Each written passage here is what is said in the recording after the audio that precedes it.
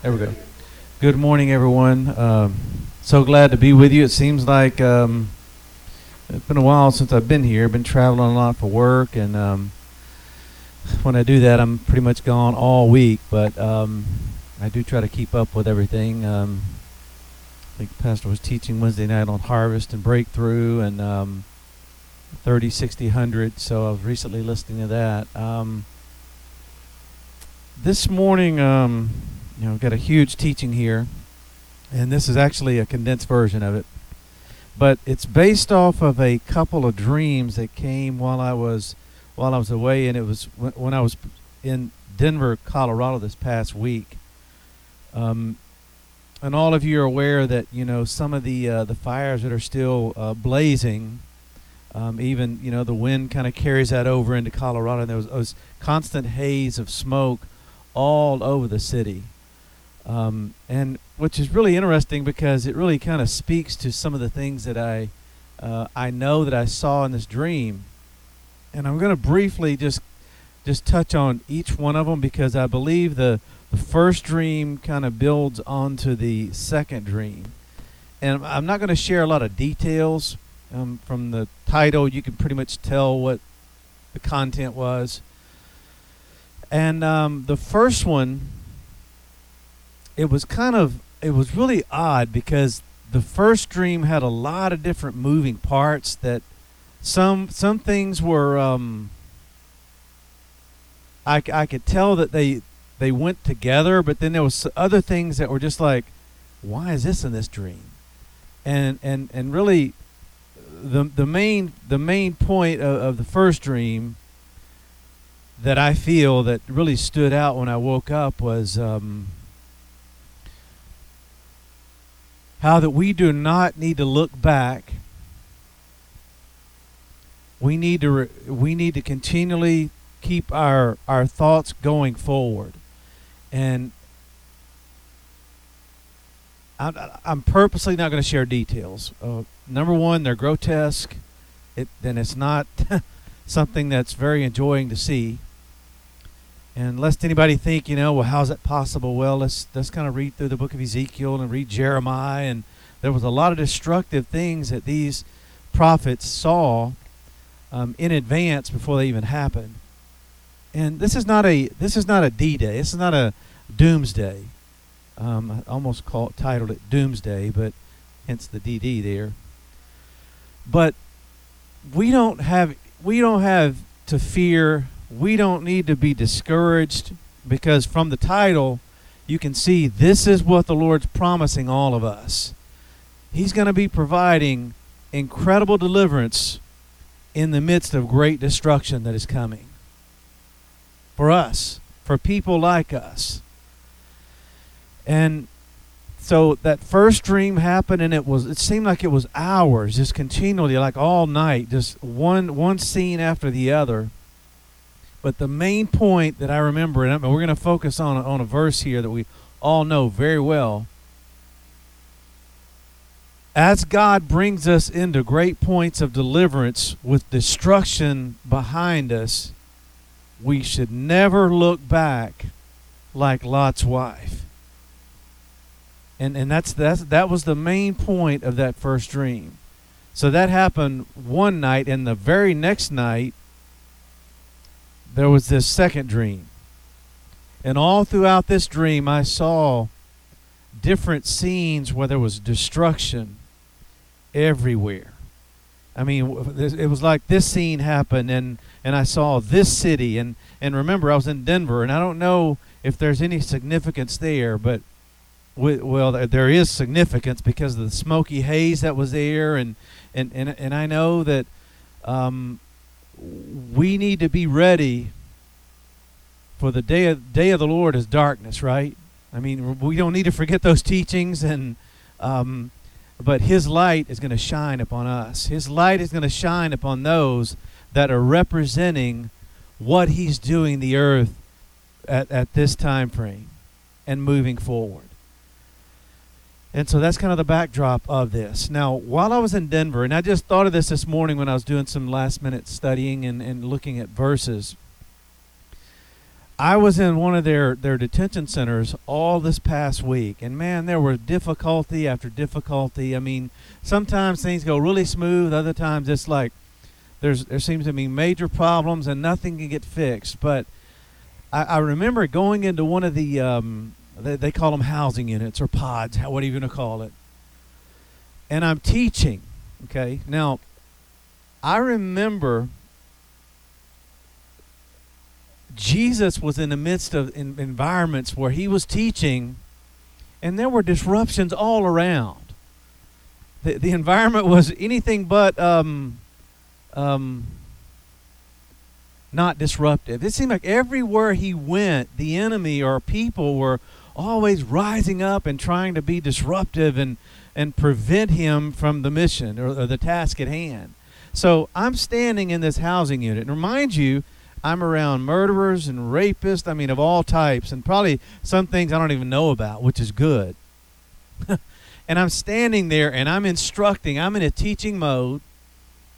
And all of a sudden, this dude to my left, he just starts shouting at me and going, "You're not God, you're not God." I mean, just at the top of his lungs. And I'm staying calm. And I'm like, well, yeah, you're right. I'm not him, but... And then, so the deputy beside me, there's two of them, he turns and he says, "If you can't be respectful, you need to go back to your cell." And he just keeps on and on by saying, "You are not God, you are not Elohim." You know, I'm thinking all these things as I'm standing up there. And all of a sudden, this guy just keeps going on and on, just like a recorder. Same old thing over and over again. And all of a sudden, I watch these two deputies come behind me. They go over to this guy and tell him, "Get up."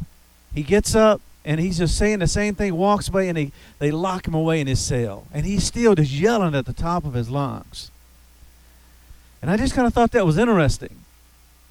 And it kind of depicts, nobody likes to have disruption while you're trying to instruct or teach. But we're going to be put in situations where we're going to have to stay calm, but God is going to bring, that was a point of immediate deliverance where he came and he did something. I didn't have to say a word. These deputies came and they removed this guy and put him in his cell. And so I kind of bring that up just to remind all of us, it's not going to always be like we're at a seminar here. Where it's all just, everything's just right and all our people are here. That's fine and dandy, and it has its place. But I think the environments that we're going to be sent into are soon going to be changing. They're already hostile. They're already chaotic.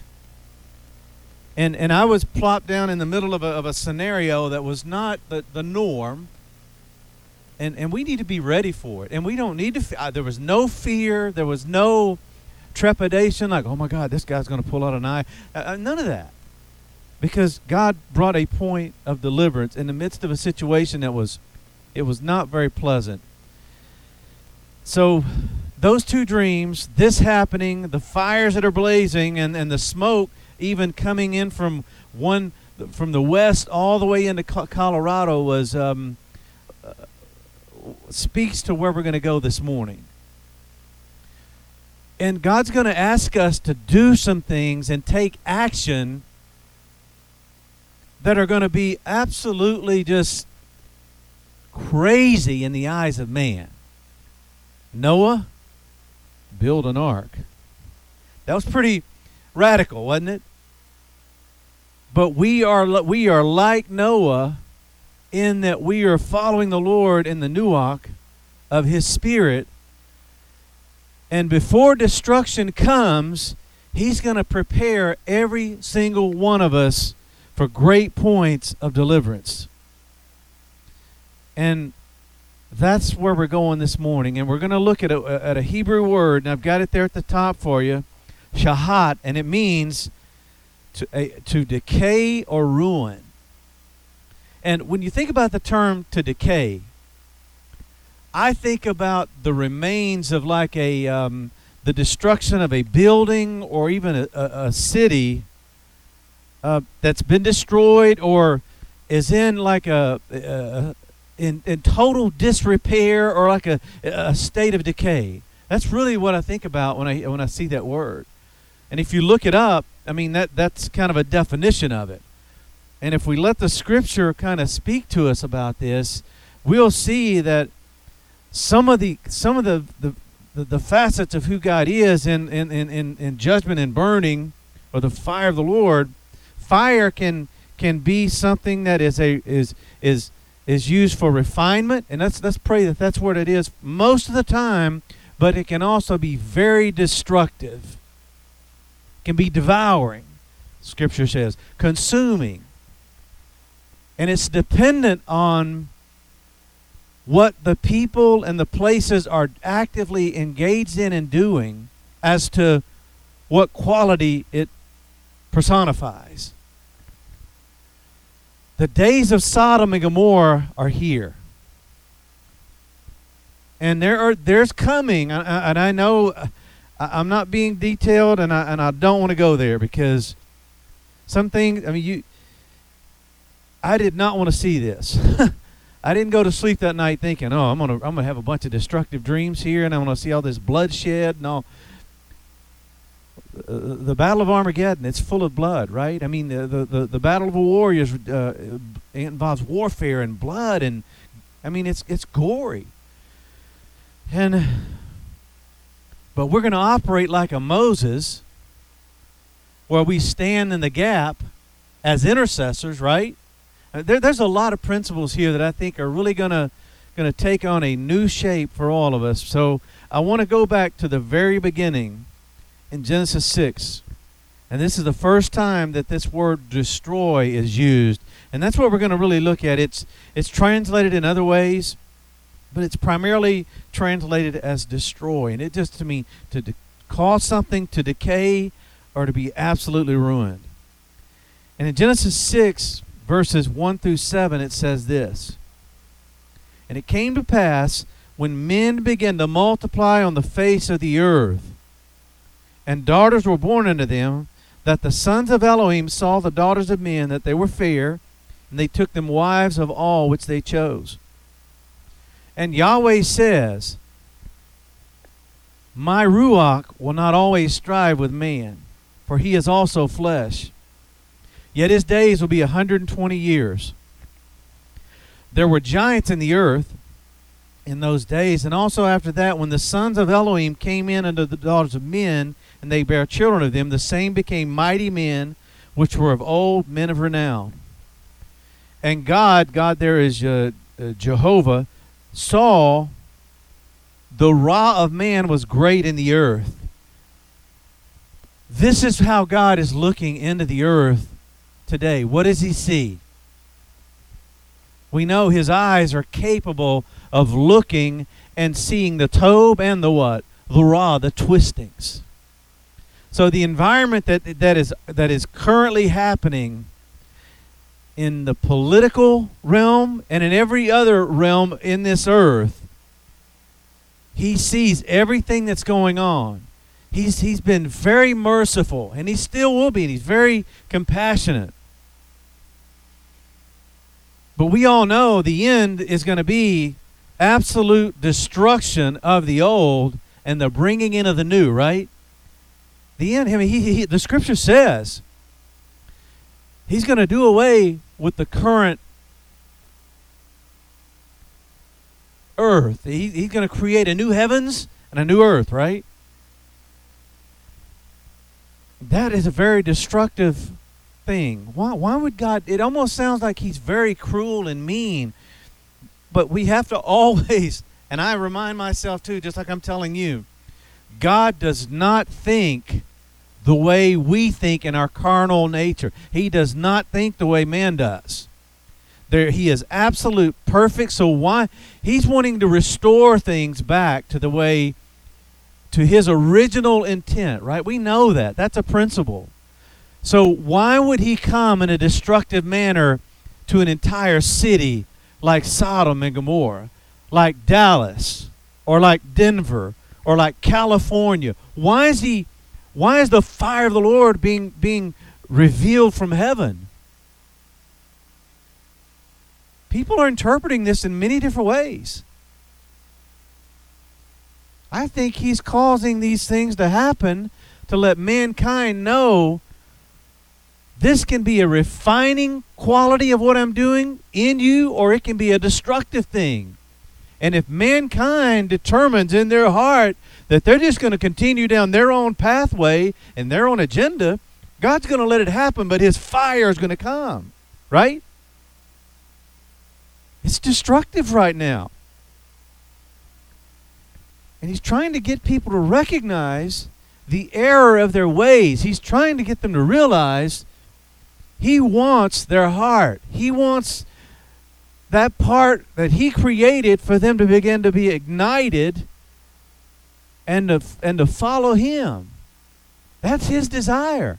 When it speaks of, we all know this, just reminding us, when the scripture talks about the jealousy of God, the jealousy of his heart, it's not the same, it's pure jealousy. He looks and he sees Ra, he sees the Tob, he sees people that are functioning in iniquity, he sees those that are missing the mark, and that's his fire wants to visit that and ignite it to function the way he created it to. It's a pure, and sometimes our words cannot really mine can't do much justice in describing a pure jealousy and a pure hatred. It almost sounds like an oxymoron, doesn't it? Jealousy and hatred and love, but it's there. It's just who he is. But his intent is that mankind would function like he created them before the fall. And here we have this situation where Yahweh is looking at the twistings of man, and he classifies it as great in the earth. And he even takes it a step further and says, even the imagination of the thoughts inside the heart are twisted on a continual basis. And then in verse 6 it says, and it repents Yahweh that he had made man on the earth. Nakam, and pastors taught much about that.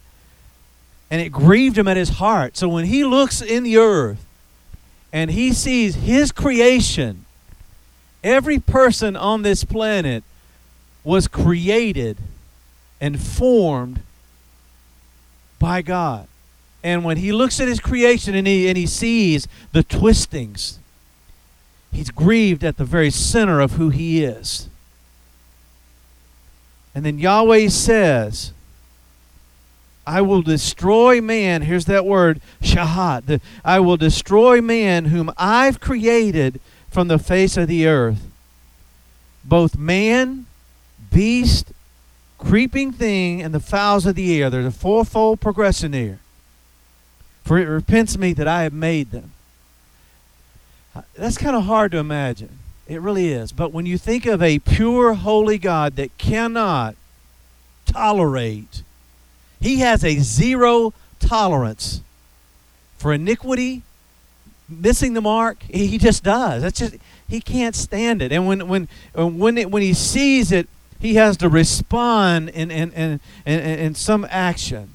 And in this case, he decides, I've got to get rid of all this. This is not the way that I intended it to be. And if you keep reading, I mean, you know the story here. And we're going to keep reading because these are preparations for upcoming destruction. Now, I know the scripture says, before anybody thinks, well, he said he'd never do this again. Okay, well, you go and read Revelation. I'm not saying he's going to release a flood like this, because he did say he's not going to do it in this way ever again. But there's still prophetic things that God said he's going to do that have not occurred yet that are coming. But you know what? There's hope. There is hope, because verse 8 says, but Noah, or Nuach, what did he find in the midst of this? Grace. Where did he find it? In the eyes of Yahweh. In the visionary capability that it's always associated with the eternal plan. And then he says, these are the generations of Noah. Noah was a just man, and he was perfect in his generations. And Noah walked with Elohim. You know, when you're walking with someone, it's not a one-time thing, right? I mean, it says he's I love that terminology. Pastor's written a book, and we had that seminar on Elohim, and it speaks. Walking with Elohim should let everybody know that it's not just about salvation, or it's a one-time thing, or being baptized in the Spirit and speaking in tongues one time, and it's ongoing, moving continually. It's not stationary if you're walking. It didn't say stopping with God, right? It says walking with Him. And Noah begat 3 sons. I'm glad I wasn't Shem, Ham, and Japheth. And then he says, the earth was also corrupt before Elohim, before the heart of God. It was corrupt. And the earth was filled with Hamas. And pastors taught on the Hamas. God is still seeing the Hamas that's going on in the earth, the violence and all the unjust things and the wrongfulness that's going on, and everybody's jumping on the bandwagon and go. Why? Why would we jump on a bandwagon that God already knows is going on? I mean, it makes no sense. He's going to rectify it, but He gets revenge. Revenge is mine, thus saith the Lord. Revenge is not something we can do on our part, because we're going to do it incorrectly every single time. And that's why He says, that's mine. And these states better wake up and recognize that what He's doing there with the fires and there's other things coming. Jesus prophesied about in the last days. Floods, earthquakes. These are signs for people to get right with the Lord and to follow Him.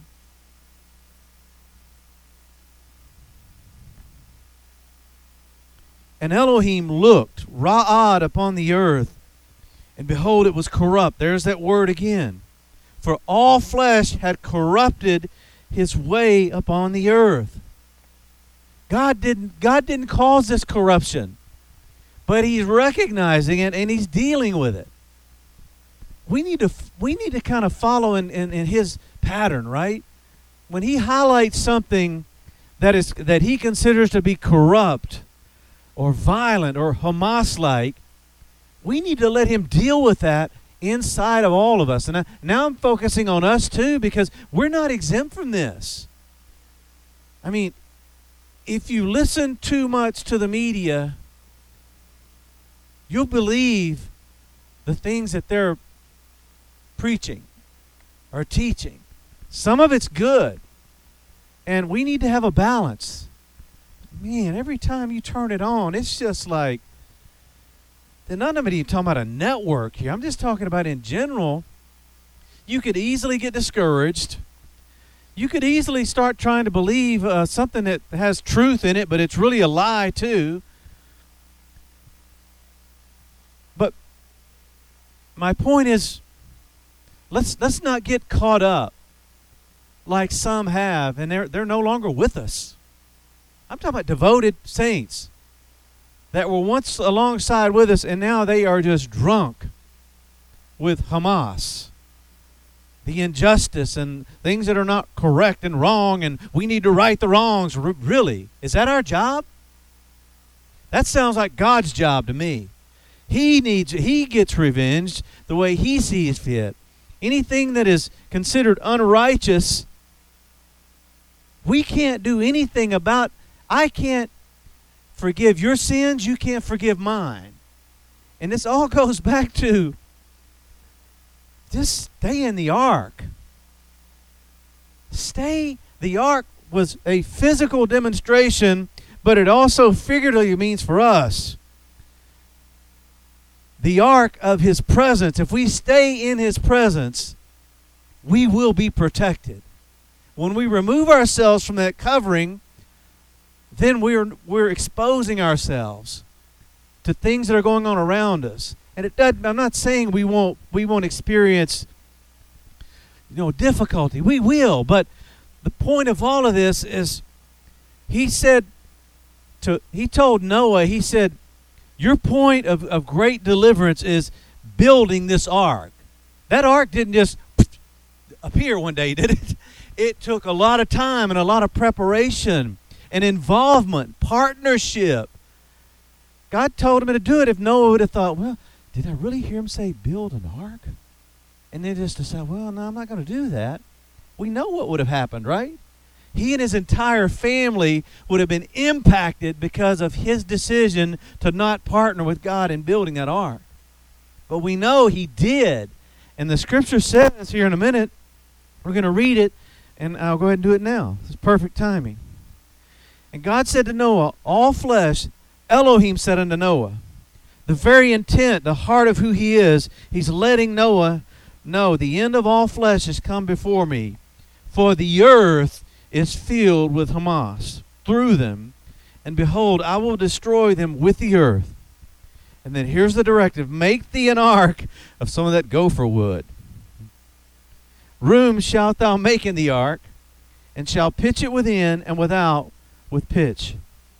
And he gave him specific instructions on how to build the ark so that it could house the people and the animals during the time of the flood. And Genesis 6:22 says, thus did Noah, according to all that Elohim commanded him, so did he. Now, as we move forward as a people, I don't know, he may tell you, hey, Les, build me a boat. Or he may tell you to do some really wacky things. He may tell you, hey, don't get on that plane. And there come a major deliverance because we obey the voice of the Lord. And that's the key. We obey what he says to do, and major deliverance comes when destruction is all around.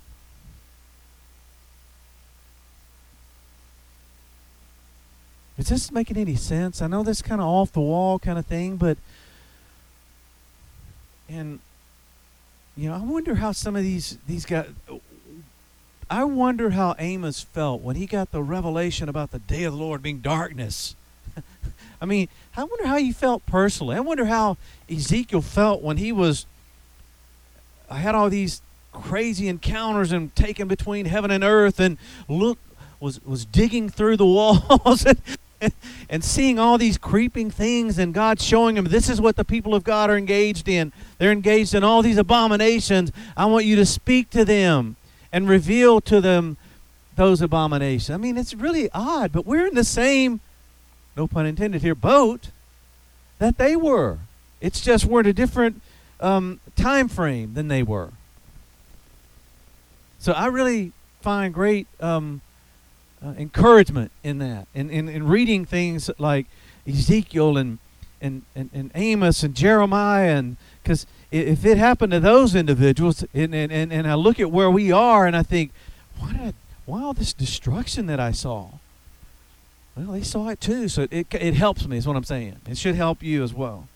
Now, let's keep going, because in Genesis 9, and I'm kind of skipping around here because there's just so much to this, but in Genesis 9, Elohim establishes his covenant with a Nuach individual. This is nothing new here, but let's look at this together. And Elohim spake unto Noah and to his sons with him, saying, and behold, I establish my covenant with you, with your seed after you, and with every living thing that is with you, of the fowl, of the cattle, and every beast of the earth with you, from all that go out of the ark to every beast of the earth. I will establish my covenant with you. Neither shall all flesh be cut off any more by the waters of a flood, neither shall there any more be a flood to shahat the earth. And Elohim said, this is the token which I have made between you and every living creature that is with you for perpetual generations. I do set my bow in the cloud, and it shall be a token of a covenant between me and the earth And it shall come to pass when I bring a cloud over the earth that the bow shall be seen in the cloud.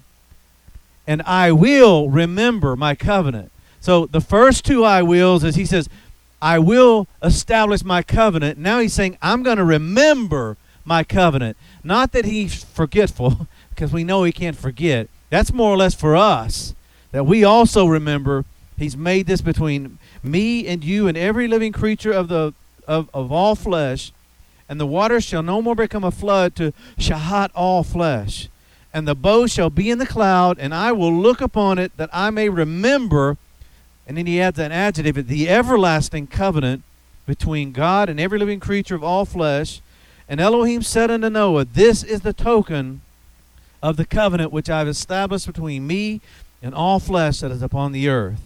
Man, there's so much there. But you see, God, before destruction came, he said, I have someone that I want to partner with, and I know those that are functioning in my nuach. He knows that. He knows that. We cannot convince God and do anything to make him realize that we're the nuach individual. He already knows. And a lot of what he's done in all of us is because he knows what he's doing in the earth. He knows what he's doing in us and as a people. So most of the church they have no idea of some of these things. Yeah, there's a small percentage that do. But even that small percentage really doesn't have the depth of understanding and revelation that he's given to us. And that's not a prideful thing. That's just a factual thing.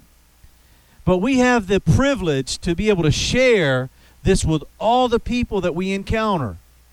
You know, the days where we used to kind of go, well, I don't think I'm supposed to say anything, and we kind of shy away a little bit. Those days are gone.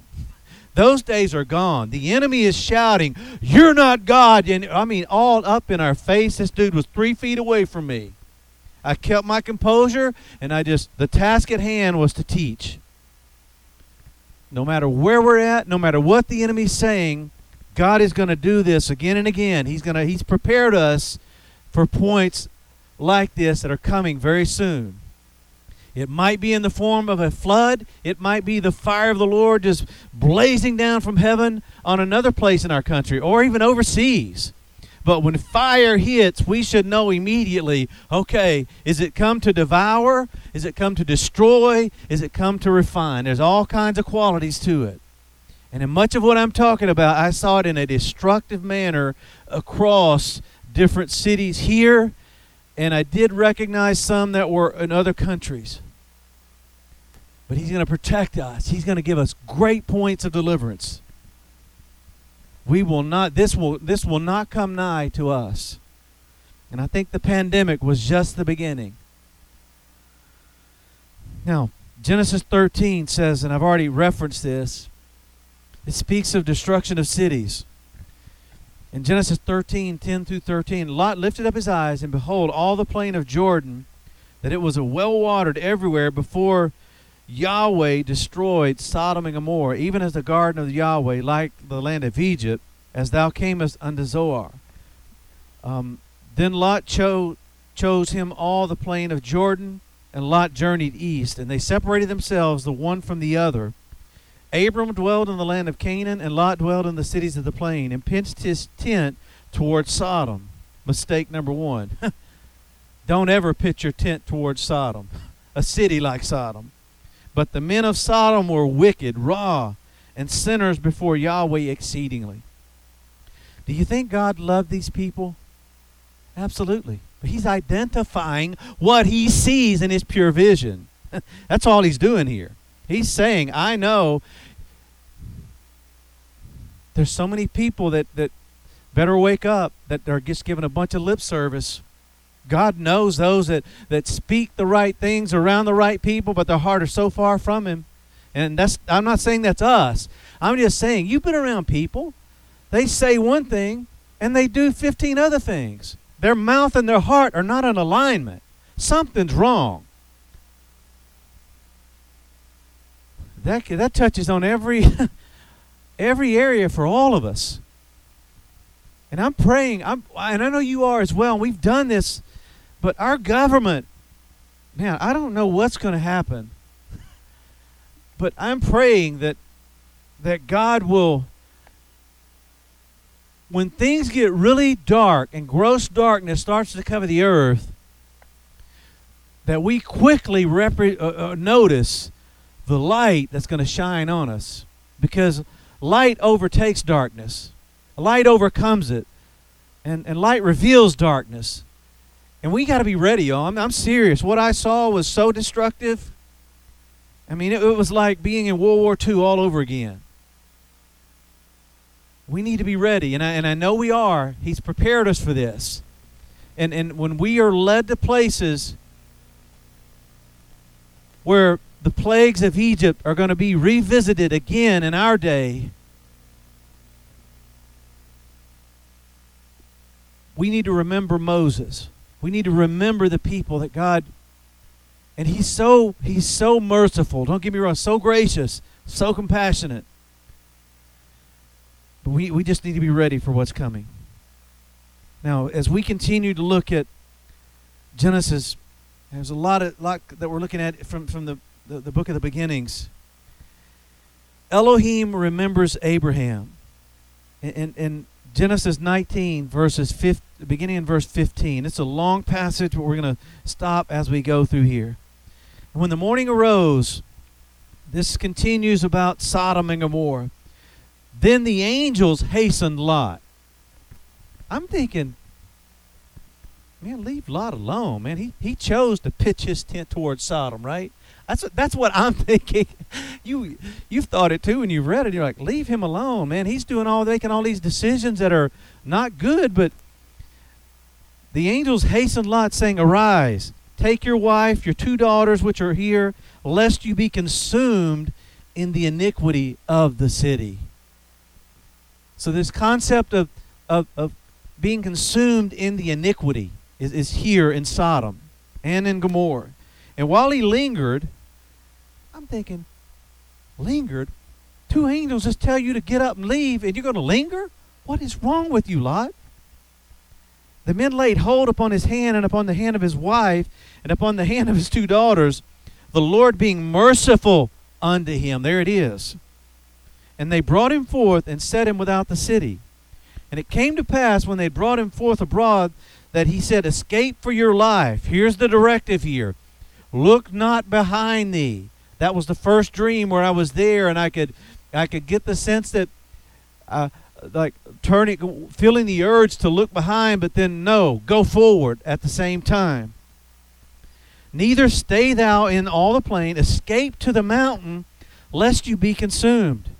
And Lot said, oh, not so, my Lord. Behold, now thy servant has found grace in your sight, and you have magnified your mercy, which thou hast showed unto me in saving my life, and I cannot escape to the mountain, lest some evil take me and I die. Behold now, the city is near to flee unto, and it is a little one. Oh, let me escape thither. Is it not a little one, and my soul shall live? And he said unto him, see, I have accepted, senorita, I have accepted thee concerning this thing also, that I will not overthrow this city which thou hast spoken. Listen to this word here. Haste thee, escape thither. I can do nothing until you've come out of here. Wow, that's pretty amazing, right? Even people like Lot, and it's because of Abraham. It's because of Abraham. Remember, leading up, I believe, is where the discussion's going on. If you find 50 righteous, you find this, and he just keeps scaling it down and scaling it down. Abraham operated as an intercessor standing in the gap in the Old Testament, just like Moses. And if we keep reading, it says, therefore the name of the city was called Zoar. And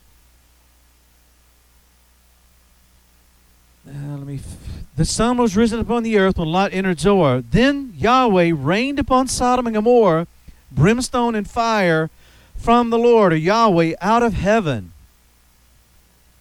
That's an interesting concept, right?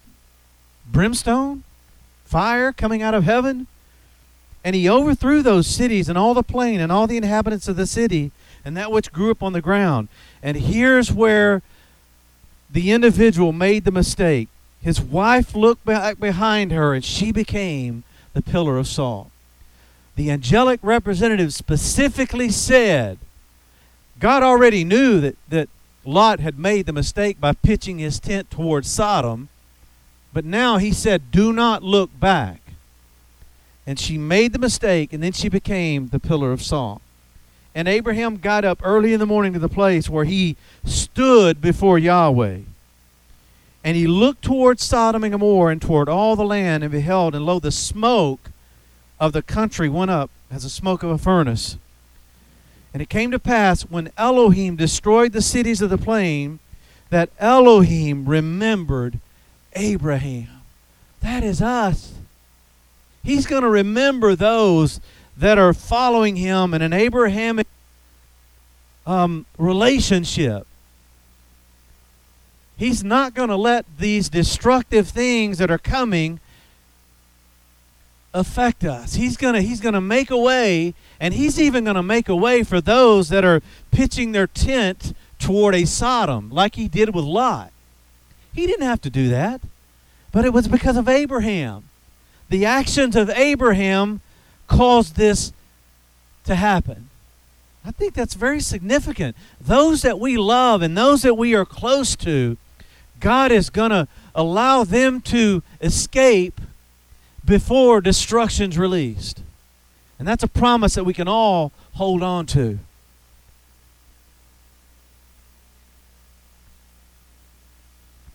Okay, let's look at page 3. Scott, we're at page 3. Tammy, we're there. Okay. Now, let's look next at, and we're going to go through Exodus a little bit here. This involves deliverance from the destroyer. In Exodus 12, 21 through 28, then Moses, these are some pretty incredible individuals, right? We've already seen and talked about Noah, Abraham, and now Moses. Great company to be among, right? And Moses called all the elders of Israel and said unto him, draw out and take you a lamb according to your families, and kill the Passover. And you shall take a bunch of hyssop and dip it in blood that is in the basin, and strike the lintel and the two side posts with the blood that is in the basin, and none of you shall go out of your door of your house until morning. For the Lord, or Yahweh, will pass through to smite the Egyptians, and when he ra'ahs the blood upon the lintels and on the two sides of the post, Yahweh will pass over the door and will not suffer the shahat to come in and smite your houses. There's when I see that blood, right? Passover. When destruction was coming, when you're covered in my blood and I see it, and I ra'ah it, then this destroyer will not be able to come nigh into any of your houses. God is going to take care of his people, no matter what's coming destructively. And you shall observe, shamar, guard over, attend to everything that I've told you to do in this thing, for it's an ordinance to you and your sons forever. And it shall come to pass, when you come into the land which Yahweh will give you, according as he's promised, that you will shamar this service. Guard over it. Do it. And it shall come to pass, when your children say unto you, what does this service mean? That you shall say, it is the sacrifice of Yahweh's Passover, who passed over the houses of the children of Israel when he smote the Egyptians and delivered our houses. Great deliverance for the people of God because of him seeing the blood that covers us. That is a great promise for all of us. And the people bowed the head and they worshiped. And the children of Israel went away and did as Yahweh had commanded Moses and Aaron, so did they. At this point, it's pretty radical, right? It's kind of like the ark. Noah, make the ark. Radical action. Hey people, take some of this blood, smatter it on the... Make no sense, right? But evidently God used it as a sign of the true Passover. Now let's look at some examples in the remaining time that we have of this corruption by the people. Now these are some sad times in the Old Testament. In Exodus 32, verses 7 and 8, and Yahweh says unto Moses, Go, get thee down, for the people which thou broughtest out of the land of Egypt have corrupted, shahadat themselves. I mean, we go back to Egypt and we think about all that God did with the signs, wonders, miracles, everything He did. How is it that they've decided to partner with corruption? It just shows the nature of man. There's this propensity on the inside to yearn for things that are forbidden. They have turned aside quickly out of the way, out of the derrick, out of the pathway which I've commanded them. And they have made a molted calf or a golden calf, and they've worshipped it. And that's bad enough that you're engaged in corruption, and you've taken and you've made an idol, a golden idol, and you've worshipped it, but now you're sacrificing to it.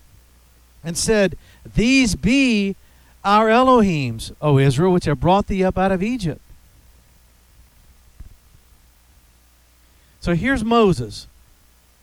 And the entire context, if you go back and read it, he's in the mountain of the Lord. He's meeting with God, and at the same time, at the base of the mountain, the people are engaged in total corruption. That scenario seems really odd, doesn't it? The leader is in deep commune with God, but yet the people are so far from him, it's unbelievable to fathom. But that's the context, and that's what's going on. And then if we keep reading, in verse 30 of Exodus 32, it says, And it came to pass on the morrow that Moses says unto the people, Ye have sinned a great sin, and now I go up unto Yahweh, and peradventure I shall make an atonement for your sin. And Moses returned to Yahweh and said, Oh, this people has sinned a great sin, and they made them gods of gold, Elohims of gold. Yet now, if thou wilt forgive their sin, and if not, blot me out, I pray thee, out of the book which thou hast written. Wow, that's amazing for Moses. I don't know about you, but I'd probably be saying, I don't know if I want to do that or not. Blot me out? No, take them out. That's the human nature in us. But this shows you the type of person that Moses was. I mean, he was incredibly humble. And he was truly a representation of an intercessor standing in the gap on behalf of the people here. But that's exactly what he was doing. And it says in verse 34, Therefore now go, lead the people into the place of which I've spoken unto thee. That's kind of odd too. I mean, the people are engaged in corruption. Now God's going, hey, lead the people. It's just really odd, the entire context. I'm thinking, oh, did you say leave the people? No, he said lead the people. But he might have heard leave, right? I might have heard leave too if I had to lead people that were engaged in corruption and idolatry. And I mean, this is pretty bad. But he's leading the congregation of Israel here. And that's the Old Testament uses that language. And he says, Mine angel will go before you. Oh, okay, that makes it a lot better. There we go. Nevertheless, in the day when I visited, I will visit their sin upon them. And Yahweh plagued the people. Here's the consequence of their action. He plagued the people because they made the calf which Aaron made. He held them accountable for their actions. We too are held accountable by him for our actions. You know, we're not, I don't think any of us are going out here and dancing around a golden idol or anything like that. But, I mean, he wants to hold us accountable. And I know we have to remember which covenant we're in. We're in the old covenant. The principles are very much alive today. but it was really, really restrictive and so hard to live under the old covenant. You couldn't do it. There was no way that you could do it, but people were doing their best. Thankfully, now that we're in the new covenant, the covenant of grace, he still requires accountability, but it's in a different light today. Now, I've been talking for quite some time. I'm going to pause for a minute, take a sip of coffee. Does anybody have any questions or any comments you want to interject into this?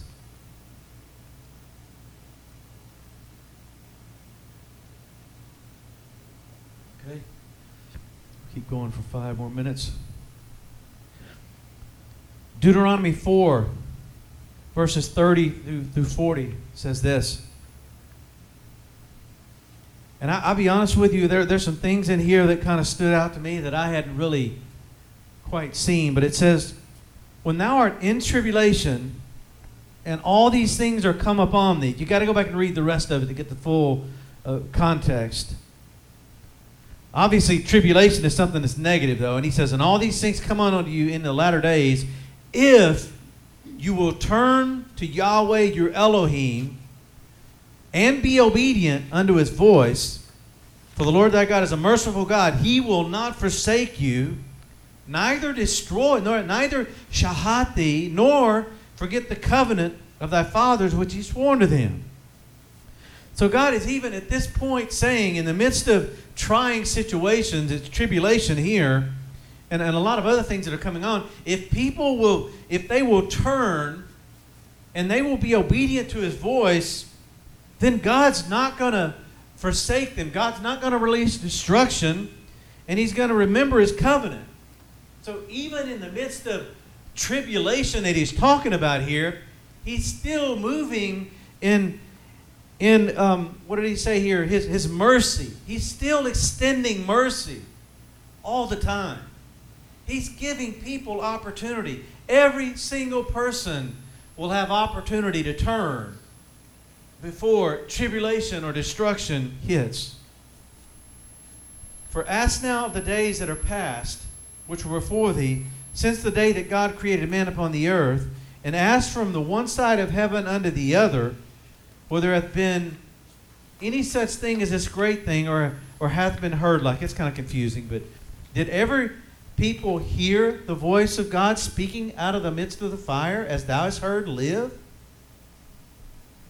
He's going, hey, wake up. Remember this? Has everybody had that type of an encounter, is really what he's saying? Or hath God essayed to go and take him a nation from the midst of another nation by temptations, signs, wonders, war, mighty hand, and a stretched out arm, and by great terrors, according to all that Yahweh, your Elohim, did for you in Egypt before your eyes? He's really trying to wake the people up and to stir them to get back in line with him. And he's recalling great things that he did.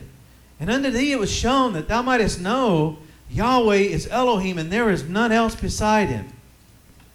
Out of heaven he made thee to hear his voice. Why? Why is he doing this? It says here, so that he can instruct you.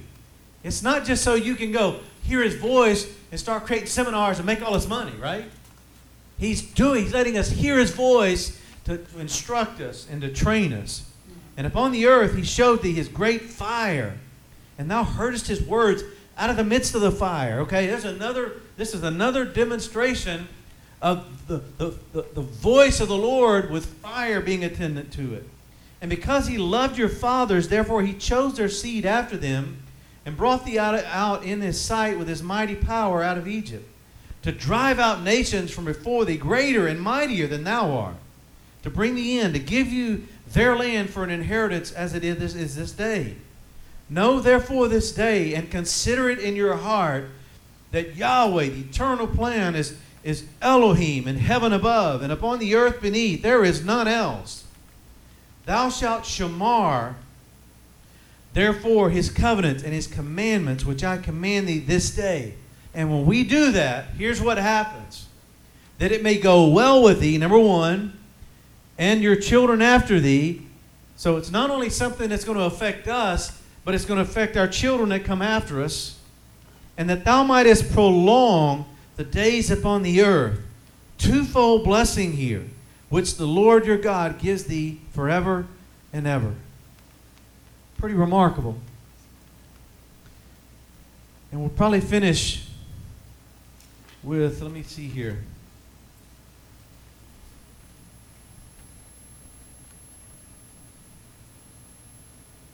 I'm just scanning real quick here to see. Let's look at page 6. There are several instances where this word destruction is used in Daniel. Talks about kings rising up and wanting to destroy the mighty and the holy ones. Focused on us. Malachi talks about rebuking the devourer and rebuking of it, and he shall not shahat the fruits of the ground. So the enemy is not going to be able to devour the fruits of our ground. And then I want to finish with this verse in the New Testament. I didn't do much study there, but I did want to read these last 3 verses. The destruction of the wisdom of the wise. In 1 Corinthians 1, 17 through 19, the Apostle Paul writes, For Christ sent me not to baptize, but to preach the gospel, not with wisdom of words, lest the cross of Christ should be made of none effect. For the preaching of the cross is to them that perish foolishness, but unto us which are saved it is the dunamis of God. For it is written, I will destroy the wisdom of the wise, and I will bring to nothing the understanding of the prudent. God's focusing on destroying the human wisdom of man so that his godly wisdom can be known. And I believe that all of us are going to be used by the Lord and allow His Spirit to demonstrate this type of wisdom as we move forward. And we can be encouraged in that. He does not, this wisdom and this understanding is all wrapped up in humanism. It's man-centered, not God-driven.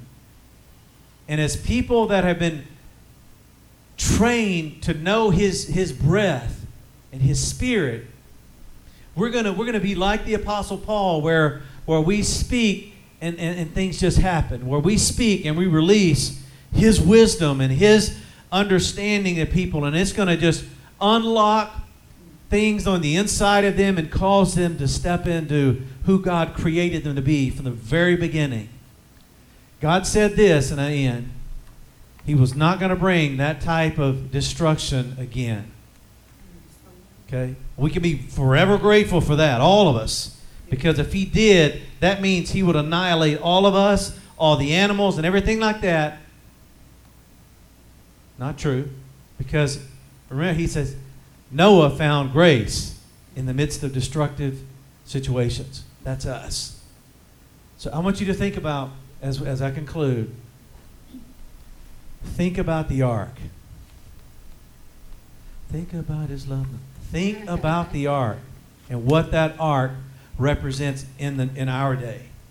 It's the Ark of the Covenant. What was there? Look at all the different pieces that were in there. The manna. I mean, the Ark of the Covenant is just who He is, His presence.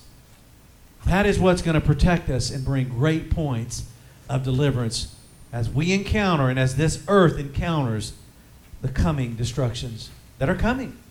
Jesus prophesied, right? He said some pretty harsh things about even humanity, how they're going to be fighting. The mother's going to hate brother and all that. I mean, that's all fitting into this. Floods, earthquakes, volcanic eruptions are different type of demonstration of fire in the earth. I mean, and I pray, and I know you do too, for the fires to. I don't know if I can pray for fire to cease. I don't, and I don't mean that bad. I'm just saying, I want it to end when God says it's time for it to end. And I want the people in these places where fire is being ignited to realize why it's happening and come to a realization that they need to know the Lord. And we have to be very discerning to know, is this a fire from the Lord? Or is this a flood coming out of the mouth of the enemy? Remember that in Revelation? That takes great discernment.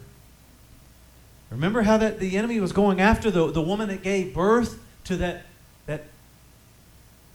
flood came out and tried to destroy her? And what happened? The earth opened up and said, no taco, no bueno, it ain't happening. That's what we believe for. And that's going to happen. So, I'm done. Dennis?